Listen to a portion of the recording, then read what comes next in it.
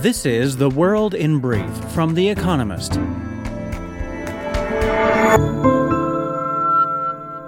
Our top stories. The stalemate in America's House of Representatives continued as Kevin McCarthy lost a sixth ballot to become Speaker, at which point voting was adjourned until Thursday. 20 rebel Republicans supported Byron Donalds, a second-term congressman. Mr. McCarthy needs to win over at least 16 of them to ensure success. Voting will continue until a Speaker is chosen. Earlier, Donald Trump endorsed Mr. McCarthy. EU regulators judged that Meta broke European law by, in effect, compelling users of its social media platforms such as Facebook and Instagram to accept personalized advertisements. The ruling includes a fine of €390 million or $414 million, but could prove far more costly for the American tech giant if it forces changes to its advertising model. The judgment is one of the most significant since the EU introduced new data privacy laws in 2018.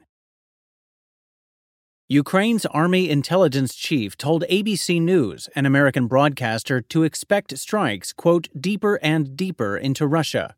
In December, Ukraine carried out several drone attacks far into Russian territory. He added that fighting in the war would turn, quote, hottest in March. Earlier, Russia blamed a Ukrainian missile attack that killed at least 89 Russian troops in eastern Ukraine on its own soldiers using mobile phones. Though American inflation eased in the past few months, rate sellers at the Federal Reserve stressed that, quote, substantially more evidence of progress was needed before they halt interest rate rises, according to minutes released on Wednesday from their December meeting. Separately, a survey of managers showed that American manufacturing activity contracted in December for a second consecutive month. Stellantis inked a deal to help Archer Aviation, an American startup, manufacture a flying taxi. Archer plans to produce the electric aircraft, which it says will ferry 5 people 100 miles, or 160 kilometers on a single charge, at an as-yet unbuilt factory in Georgia in 2024. Archer has been backed by United Airlines, but this investment, of up to $150 million by a car maker, is unusual. Inflation in France unexpectedly slowed in December, according to provisional figures, as energy prices eased. INSEE, the National Statistics Office, said annualized inflation fell from 7.1% in November to 6.7% in December. Economists had expected a small rise. The figures provide more welcome economic news in the Eurozone after a similar fall in German inflation for December was announced on Tuesday. Europe continued to experience unseasonably balmy weather after at least 8 countries recorded all-time temperature records for January. Temperatures in Poland beat the country's previous record for the month by 0.3 degrees Celsius. Beachgoers basked in around 25 degrees Celsius in Bilbao, the hottest ever January day in the Spanish city. Scientists warn that climate change can cause extreme temperature patterns to intensify. And fact of the day, 46%. The share of people in Britain saying that immigration has a positive effect on the country, up from around 35% in 2015. And now here's a deeper look at the day ahead. Mounting tensions in Jerusalem. A visit by Israel's national security minister to one of the world's most contentious religious sites has highlighted the radical tendencies of Benjamin Netanyahu's new government. On Tuesday, Itamar Ben-Gvir, leader of an ultra-nationalist party in Mr. Netanyahu's coalition, visited Jerusalem's Temple Mount, near the Al-Aqsa Mosque, despite warnings of violent protests.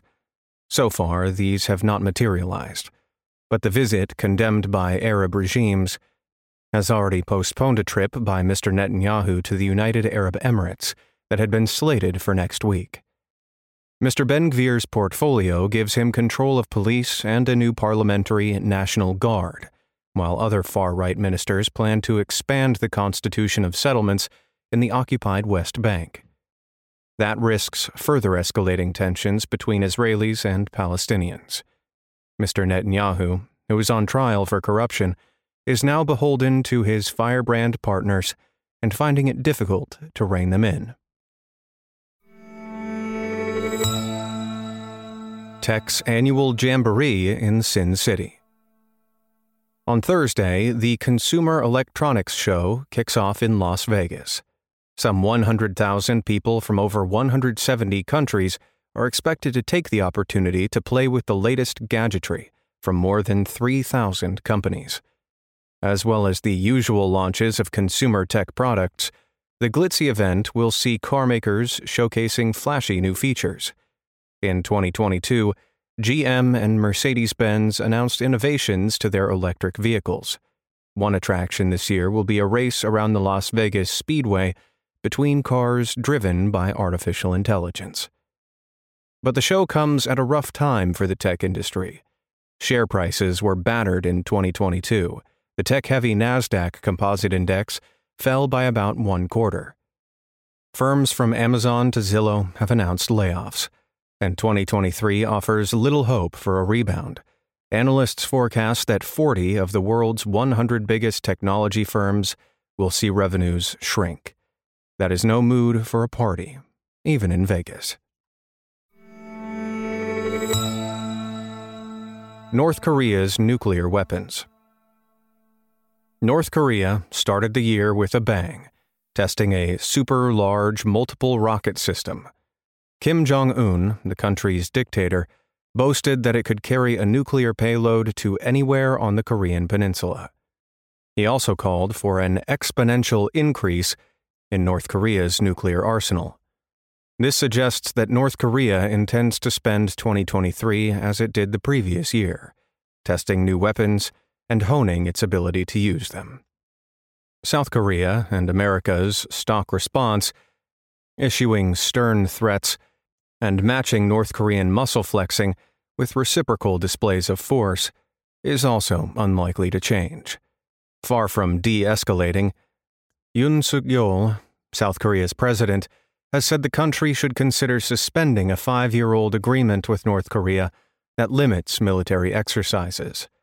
70 years after the armistice that silenced the guns of the Korean War in 1953, the peninsula remains one of the most volatile places on Earth. A death penalty case in South Carolina. Lethal injection can be a gruesome way to die. In America, where it is the main method of capital punishment, such executions are often botched. Drug manufacturers, wanting nothing to do with the practice, have largely stopped supplying the necessary ingredients. That has left some states scrambling for alternatives. In 2020, South Korea joined Mississippi, Oklahoma, and Utah in allowing executions by firing squad, a rare method used to execute only 3 people since 1976, all in Utah, when lethal injections are unavailable. But Richard Moore, a death row inmate faced with a choice between firing squad and South Carolina's 110-year-old electric chair, argues that neither method is constitutional. On Thursday, the state Supreme Court will consider whether he can be executed by firing squad. Whatever the court decides, such cases will only hasten a reconsidering of capital punishment in America altogether. 37 states have either abolished the death penalty or executed no prisoners in more than a decade. Capital punishment may be approaching its last gasp. Dhaka Lit Fest is back. Since it began in 2011, the annual celebration of Bangladesh's literary culture has faced some severe challenges. Most notably, in 2015, many speakers dropped out, following a spate of attacks on secular writers by machete-wielding Islamists. Since then, the avowedly secular festival has pitted itself as a defender of free speech in a publishing industry dominated by Islamic books and religious censorship. After a 3-year COVID hiatus, on Thursday, the festival returns with an impressive lineup. Abdulrazak Gurnah, a Nobel Prize-winning author, and Tilda Swinton, a British actress, join acclaimed South Asian writers such as Shihan Karuan Tilaka, Amitav Ghosh, Saad Z. Hossain, and Gitanjali Sri, who won the International Booker Prize in 2022. But organizers face a backlash against newly introduced ticket prices, and critics charge that the festival fails to address the government's draconian censorship laws. Speaking out, though, risks the event, sponsored by the Culture Ministry, being canceled for good. Daily Quiz. Our baristas will serve you a new question each day this week. On Friday, your challenge is to give us all 5 answers, and, as important, tell us the connecting theme. Email your responses and include mention of your home city and country by 1700 GMT on Friday to quizespresso@economist.com. We'll pick randomly from those with the right answers and crown one winner per continent on Saturday. Thursday. Which city in Oxfordshire, England, hosts an annual rowing regatta? Wednesday. Which area of Los Angeles was stricken by violent riots in August 1965? Finally, here's the quote of the day, from Konrad Adenauer, who was born on this day in 1876.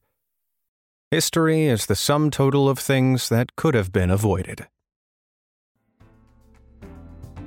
That's the world in brief from The Economist. Available 3 times every day of the week. You can also hear interviews and analysis from our journalists, including our current affairs podcast, The Intelligence, on your podcast app. And subscribers to The Economist have access to each week's full edition in audio. Just download the Economist app to start listening.